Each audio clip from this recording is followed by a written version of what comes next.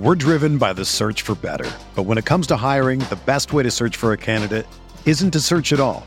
Don't search, match with Indeed. Indeed is your matching and hiring platform with over 350 million global monthly visitors, according to Indeed data, and a matching engine that helps you find quality candidates fast. Ditch the busy work. Use Indeed for scheduling, screening, and messaging so you can connect with candidates faster. Leveraging over 140 million qualifications and preferences every day, Indeed's matching engine is constantly learning from your preferences, so the more you use Indeed, the better it gets. Join more than 3.5 million businesses worldwide that use Indeed to hire great talent fast. And listeners of this show will get a $75 sponsored job credit to get your jobs more visibility at Indeed.com/Blue Wire. Just go to Indeed.com/Blue Wire right now and support our show by saying that you heard about Indeed on this podcast. That's Indeed.com/Blue Wire. Terms and conditions apply. Need to hire? You need Indeed. What's up, fantasy family? Happy Monday. Brandon Kravitz here with you for today's edition of the Fantasy Bites podcast. All the info you need in 5 minutes or less every single day, and you can get it all at rotowire.com and rotowire.com/pod. Quick recap on yesterday's NBA action. Steph Curry was even better than his usual amazing self. Steph dropped 50 points in a Game 7 against the Kings. That's the most points ever scored in Game 7 in NBA history. Warriors win 120-100. The beam officially closed for business from here on out. And the Warriors move on to round 2 to take on the LA Lakers. The Warriors installed as favorites in the series, minus 148 if you want the Dubs, plus 128 rather if you want the Lakers. I like the Warriors in 6 personally. You can get that at plus 620. Feels like a decent wager. Game 1 of the Heat Knicks was as physical and competitive as we would have hoped for. Heat won at MSG 108-101, but it wasn't without its price.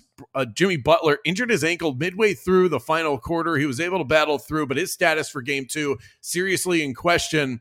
That'll be tomorrow night. Knicks favored by 6.5 as it stands right now, which reads as if the bookmakers aren't quite sure, but lean towards Jimmy Butler not being able to play. Julius Randle missed Game 1 for the Knicks with an ankle injury of his own. His status for Game 2 is unclear as well. As for tonight, Celtics versus Sixers, Game 1, and the big story out of that one, Joel Embiid listed as doubtful. Embiid unlikely to play in this game, and after missing the final contest, that opening round series against the Nets with a right knee sprain, clearly has not fully recovered from that. In his absence, you can expect Paul Reed to presumably draw another start. James Harden and Tyrese Maxey will definitely see increased usage as the top scoring options for Philadelphia.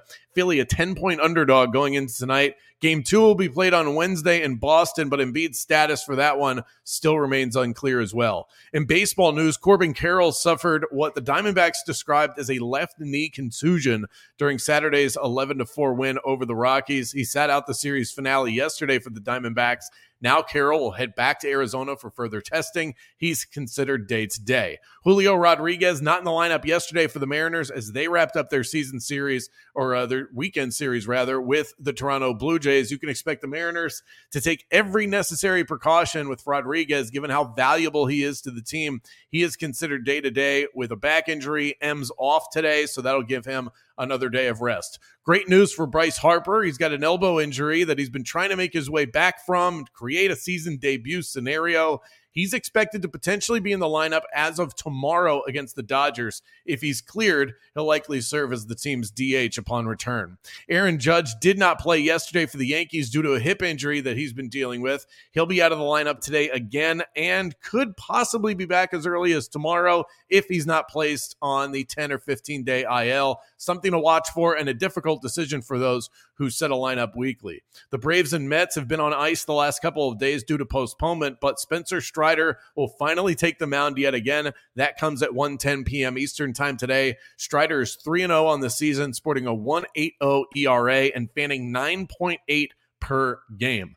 Let's get you an official betting pick for tonight. Use the Caesars Sportsbook promo code ROTO15. Earn a first bet offer up to $1,500. Let's go ahead and look the way of a first half bet in Denver tonight. The Nuggets proved out of the gates that they are the more cohesive offense between them and Phoenix. They have that great home court advantage to go along with it. I think that continues into game 2, but I want to kind of get in and get out before I have to deal with Kevin Durant and Devin Booker late in the fourth quarter as they try and avoid 2 straight losses. So give me Denver -2.5 first half bet tonight. For everything fantasy sports, get yourself a free trial at rotowire.com/pod. There's no commitment and no credit card needed. Again, that's rotowire.com/pod.